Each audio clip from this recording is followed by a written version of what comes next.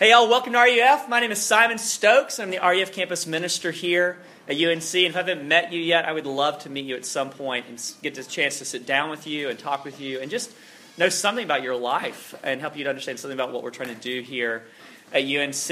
I want to say especially if you're here and you know that you're not a Christian or that you're not someone that would kind of resonate with a lot of things that we're singing about or talking about, but you in some way have made an effort to be here, I want to say especially welcome. And thank you for being with us. I know it's a strange thing for people to come together and sing together, to pray together, to listen to someone talk about the Bible and actually believe that it's true in our culture. And I just want to say thank you for being here and welcome. If you'd ever like to meet with me and talk with me about any of the things you hear here, or if you've got a gear to grind about Christianity, I'm more than willing to sit and talk with you about that, listen to it. I've not always been a Christian in my life, and so I've got some old gears I could grind with you probably. Could at least resonate with that. And if you know someone that isn't a Christian and that you would be interested in meeting with me, please let me know. I really do keep open hours in my schedule throughout the week to meet with people who want to meet and talk about these things, because I think that's part of what it means for me to be a pastor to y'all, and for me just to be a Christian in general in the world. And so, moving on. We are in the book of Exodus this semester, which if you don't know anything about it, is totally fine. It's the second book of the Bible, and it's the story of God taking the family of Abraham, which is in Genesis, and making them a people and setting them free in Egypt. That's literally all you need to know as you come through and listen to these things. So, drop that. Let me read Exodus 3 and pray for us, and we'll get going here. This is God's word. Now Moses was keeping the flock of his father-in-law Jethro, the priest of Midian, and he led his flock to the west side of the wilderness and came to Horeb, the mountain of God. And the angel of the Lord appeared to him in a flame of fire out of the midst of a bush. He looked, and behold, the bush was burning, yet it was not consumed. And Moses said, I'll turn aside to see this great sight, why the bush is not burned. When the Lord saw that he turned aside to see, God called to him out of the bush, Moses, Moses. And he said, Here I am. And he said, Do not come near. Take your sandals off your feet, for the place on which you are standing is holy ground. And he said, I am the God of your father, the God of Abraham, the God of Isaac, and the God of Jacob. And Moses hid his face, for he was afraid to look at God. Then the Lord said, I have surely seen the affliction of my people who are in Egypt, and have heard their cry because of their taskmasters. I know their sufferings, and I've come down to deliver them out of the hand of the Egyptians, and to bring them up out of that land to a good and broad land, a land flowing with milk and honey, to the place of the Canaanites, the Hittites, the Amorites, the Perizzites, the Hivites, and the Jebusites. And now behold, the cry of the people of Israel has come to me, and I've also seen the oppression with which the Egyptians oppress them. Come, I'll send you to Pharaoh that you may bring my people, the children of Israel, out of Egypt. But Moses said to God, Who am I that I should go to Pharaoh and bring the children of Israel out of Egypt? He said, But I'll be with you, and this shall be the sign for you that I've sent you. When you brought the people out of Egypt, you shall serve God on this mountain. Then Moses said to God, If I come to the people of Israel and say to them, The God of your fathers has sent me to you, and they ask me, What is his name? What shall I say to them? God said to Moses, I am who I am. And he said, Say this to the people of Israel, I am has sent me to you. God also said to Moses, Say this to the people of Israel, The Lord, the God of your fathers, the God of Abraham, the God of Isaac, and the God of Jacob, has sent me to you. This is my name forever, and thus I shall be remembered throughout all generations. Let me pray for us. Father, you are I am, the one who doesn't need us. You didn't make the world because you were lonely. You didn't redeem us because you needed us. But Lord, you redeemed us and you made the world because you're good. Lord, let that goodness and that love pour out of you tonight. Be with us in your power and your presence through your Spirit and for the sake of your Son, Jesus. In his name we pray. Amen. So I'm not a golfer. I will go with you to Findlay if you ever want to go drive some balls. But I'm not a golfer at all. I think it takes a little bit too long. I never come back with all the golf balls that I started out with. It's horrible. Most of it is me just looking around in the water traps and trying to find new balls. But I do have a set of golf clubs, and so I'd like to tell you how I got these golf clubs. I got them, I guess 7 or 8 years ago now in St. Louis when I was living there in seminary. And the way that I got them is I was driving home one day, and I was pulling into my neighborhood, and there was a bank at the pull into our neighborhood. And as I drove past the bank, I see on the curb, just lying there in plain sight, a golf bag full of golf clubs. And so I pull over to the side, and I think to myself, this is someone's golf bag full of golf clubs. I'd better take it so that it doesn't get stolen. Looking back is not the way that's supposed to work. But I go into the bank that's right there on the corner, and I give them my phone number, my email, my name, and I say, hey, found these golf clubs out here. If someone comes looking, give them my information, and I'll give them back to them. And so a few days pass, I think a week passes, and I get a phone call on my phone, and I don't know the number, so I pick it up, because I wasn't screening my voicemails at that point. And it is a man who is furious at me. And he lays into me. He's dog cussing me on the phone. And when he kind of slows down with the rant, I kind of get out of him that, oh, I've got his golf clubs. So weird. And he starts to ask me, he's like, man, I work so hard. I work to get money to buy this thing, these golf clubs. What do? Do you even have a job? And I was like, well, man, I don't want to say it. I'm a student. And I didn't want to tell him that I was in seminary to become a pastor. And he was like, really? What kind of student are you? And I was like, well, I'm in seminary to become a pastor. And at that point, he just goes on this long rant about Christians and how we're all hypocrites and how pastors are there to get money out of us and just to steal from people. And he's furious, and he's just dog cussing me, and I'm just taking there I'm sitting there meekly taking it and allowing him to do this because I've stolen his golf clubs. And that seems like the right thing to do.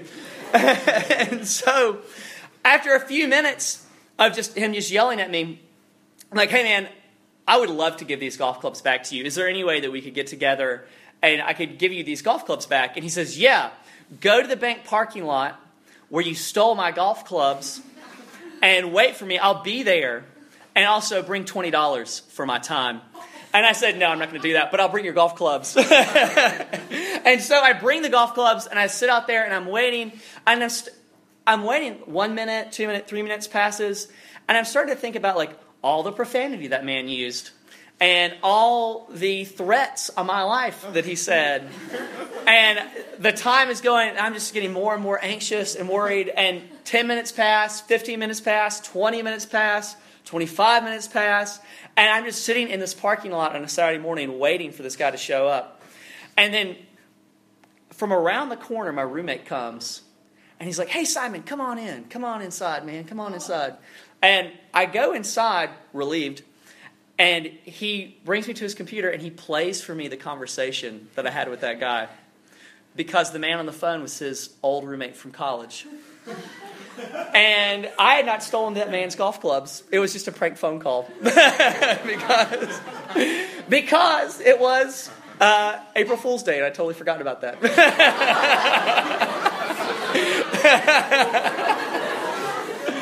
But to this day, if you ever want to go hit golf balls, I'll go with you with those, whoever's golf clubs those are.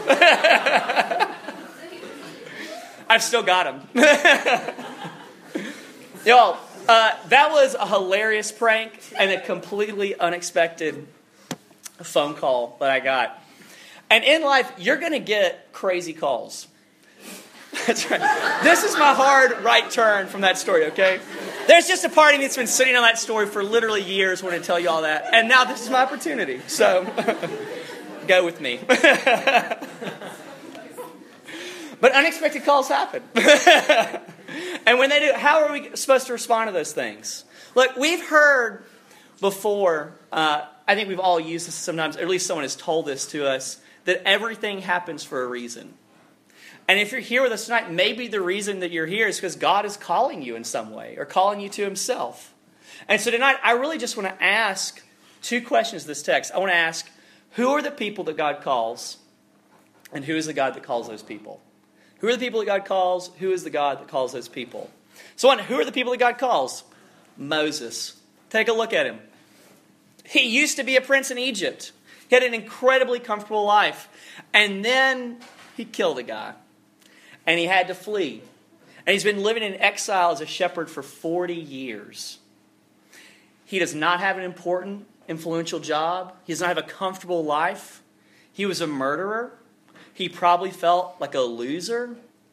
He's one guy, and God is calling him to himself to take a stand against the global superpower of the day. God is calling him to do great things.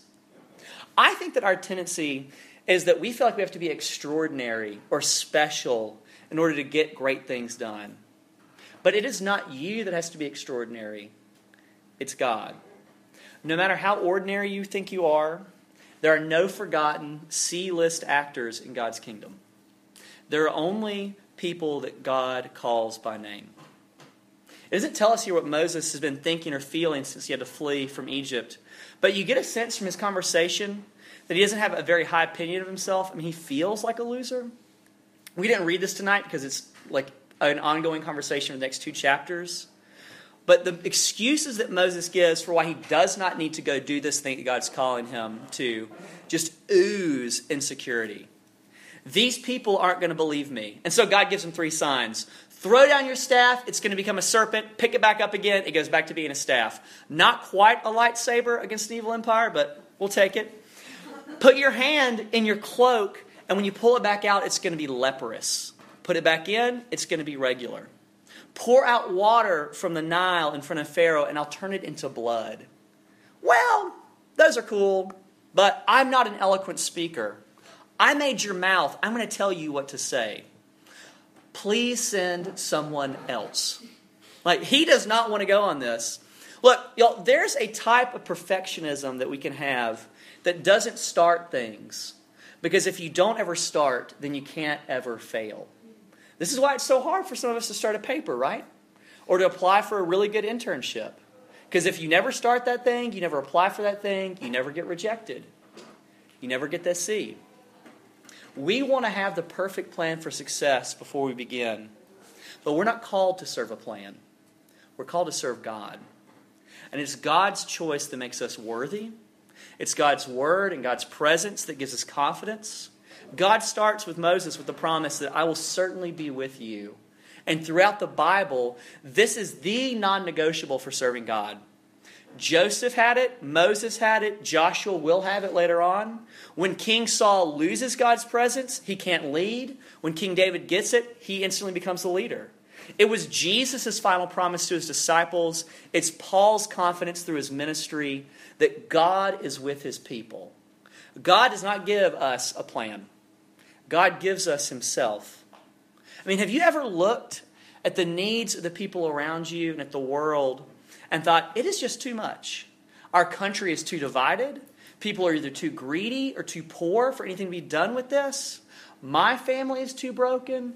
I'm too broken. I'm just not going to bother. Let me live my regular life like a regular person. Do you know what God says to that? Your name. Regular person. B student. 5'10", 160-pound man-child. That's right. Which is what many of us are. Come here. I've got something I've got to tell you. Follow me. Get involved in the mess. God uses regular, imperfect people because there are no other people for him to use. But before God sends out Moses, what does he do? He brings him close. He shows him who he is. Like, even if you are the youth group all-star, valedictorian, president of your sorority, who maybe on the side this summer just happened to start a small biotech company and is planning to announce her run for the Senate in the spring, what people need more from you than just your outrageous gifts is your relationship with Jesus. Genuine love for God. Obedience that flows out of you instead of having to be squeezed out of you. Ministry that lasts over the long haul rather than flaming out. Those are the things that really help people. Racing from one thing to another to try to get a spiritual fix, or always looking to start the next big flashy thing on campus that will be huge and exciting and will finally show the world how important you are, is not that helpful to people. Change takes time. People are really slow. And one of the most significant things you can do with your life is to really be present with a few people and to love them well and to ask them, how can I serve you? That does not require a particularly special person. It requires a faithful person. A faithful person that knows a faithful God. Real mission will always meet real people where they're at, and we'll go slow with them. And that is just so hard for us. And the way that the Lord helps us to enter into that sort of genuine mission is that He drives us to Himself by showing us how weak we are, how much we actually need Him. And y'all, this is everyone's experience. The Apostle Peter, on the night that Jesus was betrayed, said, Lord, everyone else will betray you. They will all deny you. I will die for you. I will never leave you. And Jesus' response was, really, Peter? Come on, man. The rooster isn't going to crow tonight before you deny me 3 times. And Jesus gets arrested, and Peter will not acknowledge to a soul that he knows him. And he's undone because he saw the reality of his heart, and it was really ugly. And he just had no idea that this was the real him. But God drew it out and showed it to him and showed him the way that he actually needed God to enter into mission. And you know the next thing Jesus showed Peter was? His love for him in his failure. Go to the end of John's Gospel. Peter's fishing with his friends. Jesus shows up on the beach. Peter sees him, jumps in the water, and swims to him. And when he gets to the shore, Jesus is cooking breakfast for Peter. You only cook breakfast for people you love. And then he takes him on a walk on the beach, and he asks him, do you love me? Do you love me? Do you love me? Then feed my sheep. The order is first love, and then it's mission. And that's the way it goes for everybody. When God wants to do something great with you, He doesn't give you a home run plan. He brings you close to Him, and He makes you feel like a little child. Beloved, cherished, taken care of, but also weak in yourself and confident in your Heavenly Father. Look, the Lord has a place where He trains Christians to do great things. And it's always in His presence. And that is just so hard for people like us. Because it can seem like the world is on fire. And we need to run out there and put it out. But the world and the church don't have the problems they have because too many people waited too long to ripen into wise, mature, thoughtful leaders who carefully exercise their leadership. That is not the issue. I mean, think about this. Moses is at least 50 years old before he gets called by God. Paul, if you read the book of Galatians, is converted, and then he doesn't begin his ministry for like 15 years. Jesus is probably about 30 when he begins his ministry, and he's the Son of God who can heal people and raise people from the dead. It takes time to mature. And oftentimes God is calling us to Himself and saying, just wait a little bit. Enter a community with people where you hear the gospel, where you're loved, where you pray together. Come and be with me and grow and learn who you are, what your gifts are, who I am, how to listen to me, how to be obedient to me when it's hard, how to love me and love people when it's difficult. He's not in the same sort of hurry that we are. And where we start is by seeing that we need the same thing that the people that we want to serve need. Because the people who God calls are people who deeply need Jesus. Look, you have nothing to give that you haven't received. And so before you can go out and give, you have to learn the power and the love of Jesus. The reality is that there are no great Christians. Even the people that you and I would say are great Christians would not say that they're great. Do you know what they would say? They would say there are no great Christians. There's only a great Christ. And then there are the people that He uses. I heard a story recently about a group of college students who got together once a week to pray and read the Bible and hold one another accountable. And they were not just doing kind of churchy, Bible-y things, but they were taking food to poor families, and they were visiting prisoners, and they taught orphans how to read. And it's like, wow, like Christians being Christians. Revolutionary, right? And they loved Jesus, and they loved other people. And other than that, they were just regular students who did their regular life, and there was nothing glamorous about it. Do you know what came from that? Well, this was about 250 years ago, and so we do know. They were called the Holy Society, and what came from them was the evangelical revival of the English church and the First Great Awakening in America. If you know anything about American history, that's a big deal. The entire Methodist denomination, like millions of people became Christians from a prayer group of college students on a college campus. It's the opposite of glamorous. And the reason is because God doesn't call us to mission. He calls us to God. And then he sends us out. So who is this God who calls? Who is the God who calls? Look, Moses' problem here is that he's so focused on himself. He's thinking so much about himself. All of his excuses begin with I. I don't have the power. I don't talk pretty. I don't want to do this thing. Our own ego is the biggest problem in listening to God's call. And so when Moses encounters God, what's the first thing that he sees? A sight that is meant to break down his ego. It is a bush on fire that does not burn out, which is weird and beautiful and strange. And Moses is like, okay, cool. I'll go check this thing out. But think about the image here, that just as this fire burns and doesn't need to consume the bush, but has life in itself, so God is self-sufficient and needs nothing outside of himself and does not need to draw life or love or nourishment from anything else. He didn't make us because he's lonely. But also think about this other side, that God gives life. He's the source of all that's true and beautiful and good. And so what God is showing Moses is that he's not someone to be trifled with. That God is not a book that you read and then you put down. He's not a show that you watch and occasionally quote with your friends. He's not a class that you take one semester and then wrap up at the end. But God is a spirit, infinite, eternal, and unchangeable. He's the reality that upholds all of the realities. We depend upon him. He doesn't depend on us. He's never disappointed or afraid or anxious or dismayed. But he upholds all things, rules over all things. But what do you make of this bush? Why is that there? Why not like a flame hovering in the air? Wouldn't that do what we want it to do? Think about the image. Bright, hot fire, and then an old brown bush. One of those things is extraordinary. The other is so ordinary that you would pass it by and never think again about it. God is giving Moses a picture of what it's like for God to be with his people. That God's people are ordinary people who generally have nothing extraordinary about them. So normal, so every day you can meet them and forget about them. A shepherd in the wilderness. B students, average athletes, people who don't become the president of their sorority or fraternity. Regular people like you and I, but in them dwells the vitality and the life and the love of the one true and living God.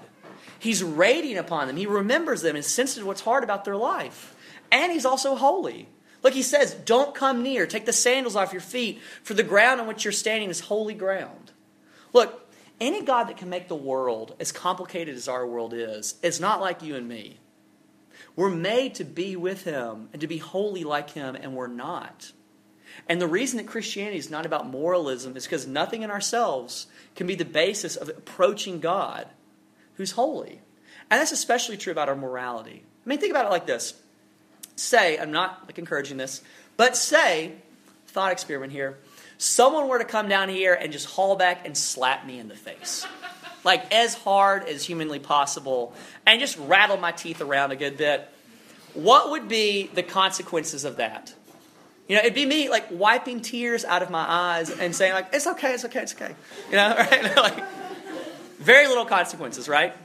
What would be the consequences for slapping the chancellor of UNC? A lot more, right? Like expelled from school, almost certainly. Probably some minor jail time, something like that. What would be the consequences for slapping the President of the United States? Like if you could even do it and get there before the Secret Service took you out. I mean, definitely jail time. Who knows what happens with the rest of your life? You know, like you're gone. You're just gone. Written off, right? The consequences as the person is important go up and up and up, right? Not a big deal to slap this guy. Huge deal to slap the president. Look, when we talk about God, we're talking about a king that exists above time and space and matter. Angels worship him. He spoke and the world came into being. He's holy. When we sin, our sin is slapping God in the face. What do you think the consequences of that are? I mean, they're serious, right? And yet, God feels this and wants us to come close. He made us to be with him. And so he calls Moses and he sets the conditions of their contact. Take off your sandals. It's so easy. Anybody can do it. It's just taking your shoes off. The Apostle Paul, writing in Romans, much later said, if you believe in your heart that Jesus is Lord and you confess with your mouth that God has raised him from the dead, then you'll be saved. That's it. That's it. Anybody can do it. People once asked Jesus, what do we need to do the works of God? Because he's not like us, they must be astronomically difficult to get in with him. Do you know what Jesus' response was? The work of God is to believe in the one whom God has sent. It's the simplest thing in the world, and it's the hardest thing in the world. I can do nothing but trust a God who's not like me to do for me what I can't do for myself? Yes. I am who I am. I'm the God of Abraham and Isaac and Jacob, which means God is holy and he dwells with sinners. Abraham, Isaac, and Jacob were a bunch of liars and cheaters. You all are all probably morally better people than they are. But they are people whom a holy God counted as his dearest friends. He's just not like us. Is that scary or is it good? Yes. It's both, right? And here's where it gets really good. At the start of verse 2 here, it says, the angel of the Lord appeared to him in a flame of fire out of the midst of a bush. So there's an angel that's in that bush, but then he turns aside and God calls to him out of the bush. So is it an angel that's there or is it God that's there? Yes. There's only one other being in the entire Bible who's distinct from God and yet is the same as God. Who speaks for God, reveals God's purposes and intentions, who doesn't drop his divinity or his holiness, but accommodates himself to sinners in order to be close to them, to walk with them, to care for them. Only one other being affirms God's wrath against sin and yet is the visible, embodied experience of God's mercy, who sets the conditions for sinful people like us to be with God. I mean, do you think that Jesus just shows up out of the blue in the New Testament? It's not like all this stuff happens in the beginning of the Bible and then Jesus kind of wraps it up later. But he's God and has been God for all eternity. He's always been God with his people, longing for his people, defending his people, knowing what has been done to them in the land of slavery and vowing to bring them up out of the land of affliction. That in the incarnation, he just changes the way that he is with those people. He doesn't appear in fire but in flesh, not in strength but in weakness, not as an extraordinary person but an ordinary person like you and me. And for me, it would be so easy for us to get sidetracked and for me to say to you, now go and be like Moses. Go and get sent by God and do something big. And y'all are such gifted, sincerely passionate people, I know that you would try. But really what we need to do is to see the one whom God has sent. Who doesn't just give the law but fulfills the law. So that a holy God can be with not holy people. Because our tendency is to say, let's do something big. Let's do something really sold out and really impressive for God's kingdom where we really matter. Make a plan, stick to the plan, do your thing. But plans fail, and life is too complex to plan for everything. And when that happens, we look at the problems of the world and then look at ourselves and say, I am not enough. I can't do it. And you know what? That's exactly right. You're not enough. You can't do it. You can't solve the world's problems. But Jesus is enough. And Jesus can. If it feels like there's a need, but the need is greater than the resources you've got to bring to bear on it, then welcome. This is the beginning of wisdom. This is the beginning of faith and hope and real love. You know, my hope for us is that we do attempt great things for God. Jesus' promise to his people is, I will build my church and the gates of hell will not prevail against it. So you're going to go out and you're going to march and hell's gates will break down before you. Let's go do that. Let's go do something about human trafficking. Let's go do something about hunger in the wealthiest country in the world. Let's go do something about DACA. Let's tell other unholy people how to be loved by a holy God. Let's burn with love and passion. But first, do you know what you need? You need to know the God who loves you and burns with passion for you. And for people like us, it is just so counterintuitive that to do great things, you have to stop and be still. That true greatness in God's kingdom comes by sitting before the face of God and knowing Him. Like deep down in our bones, knowing Him. That for all of our fears and insecurities, there is simply no better cure. And from that, to work hard, really hard, on real problems in the real world. But that doesn't start with anything from inside of us. It starts with everything that's inside of Him. His love, His peace, His patience, His mission is from Him and becomes ours. But first it's His. And here's my challenge to you, for people who want to do great things and do great things in God's kingdom. Look, we live in a world where there really is no night and day differences anymore. Like you wake up and there's work to be done. You end the day and there's still work to be done. And light, dark, however the sun is going, you can turn on some lights and you can do more work. What if you started off your semester by winding the day down? And so, the last half hour of the day, no screen time. No YouTube, no Instagram, no Snapchat, no email, no paper writing. And you just wound down and you let yourself get tired and you had a real rhythm to the day. And you set limits on yourself and you said, I've got to sleep at a certain time. And you just spent some time at the end of that day reading a psalm and then reading a chapter of the Gospel of Mark, the shortest gospel of the New Testament. And you prayed the prayers of God's people. And then you read about Jesus, God in the flesh. And you saw what God thinks about religious people who use religion for personal gain. And you saw what God says about money. And how God thought about doing great things in God's kingdom. And how God treats women. And you ended your day by saying, I want to know you. I want to see your face and sit in front of your face and to love you and to live in the love that you've promised to give to your people. And fill me with that love so I can love this campus and serve the people you've put in my life in whatever way that you've given me, with whatever gifts you've given me. Do you know what? God loves to answer those kinds of prayers. He loves to show up in that and to make Himself known to people who ask that. And so I'll end with this. I heard a story not long ago. I'm kind of a history nerd, and so this is something that I heard and kind of stuck with me. But on the night before William the Conqueror was supposed to invade Britain, he had all of his ships moored in the English Channel. He's got 8,000 men, 1,000 horses on boats. It's very Braveheart.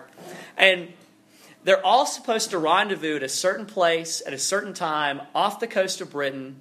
And there's no GPS, there's no radio, there's no cell phones, no nothing. These are just guys on a boat. And they go out, they launch from France, and, lo and behold, a fog rolls in, because it's the British Channel, and it becomes so dense and so heavy, you can't see anything out there. You can see nothing and no one and hear nothing out there. And the men who are on William's ship are terrified, because they don't know where anyone else is. Maybe everybody got stranded or shipwrecked or, washed up on the beach, and it's just them, and they are terrified. You do not invade Britain with one ship. And so what William does is this. He calls all the men out, and he sets a great feast on the deck of the ship. And everyone sits down, and they eat, and they drink, and they tell good stories, and they sing songs, and they abide in the love of William the Conqueror. And he just bros out with them. And his confidence is so firm, and his love is so present, that the men are empowered. And the next day, the sun breaks in, and the fog clears, and they look around, and it is just a forest of ship's masts bobbing in the English Channel with them. And they go and they conquer Britain. Look, what you all need to do great things in God's kingdom is not just to rah, rah, rah, and run and try something huge. What you need is to sit and abide in the presence of Jesus, your King, and to be with Him, and to know His love for you, and to know His confidence that the gates of hell will not prevail against His church. And to rest in that, and from there, to love the people in your life, and to move into the world with the confidence that God is at work through ordinary people in extraordinary ways. That's my offer to y'all, as always in the gospel. Amen. Let me pray for us. Father, thank you for your love for us. That you take ordinary, regular people like you and me, these people that are here, and Lord, you make us new. And you forgive us for our sins. And you fill us with your love, and you send us out in the world to love the people that are here. And through that, you change the world. God, help us to abide in that love. Help us to know that love. God, help us to rest in you and know that you're at work in us in small things that one day will turn into great things. In your name we pray. Amen.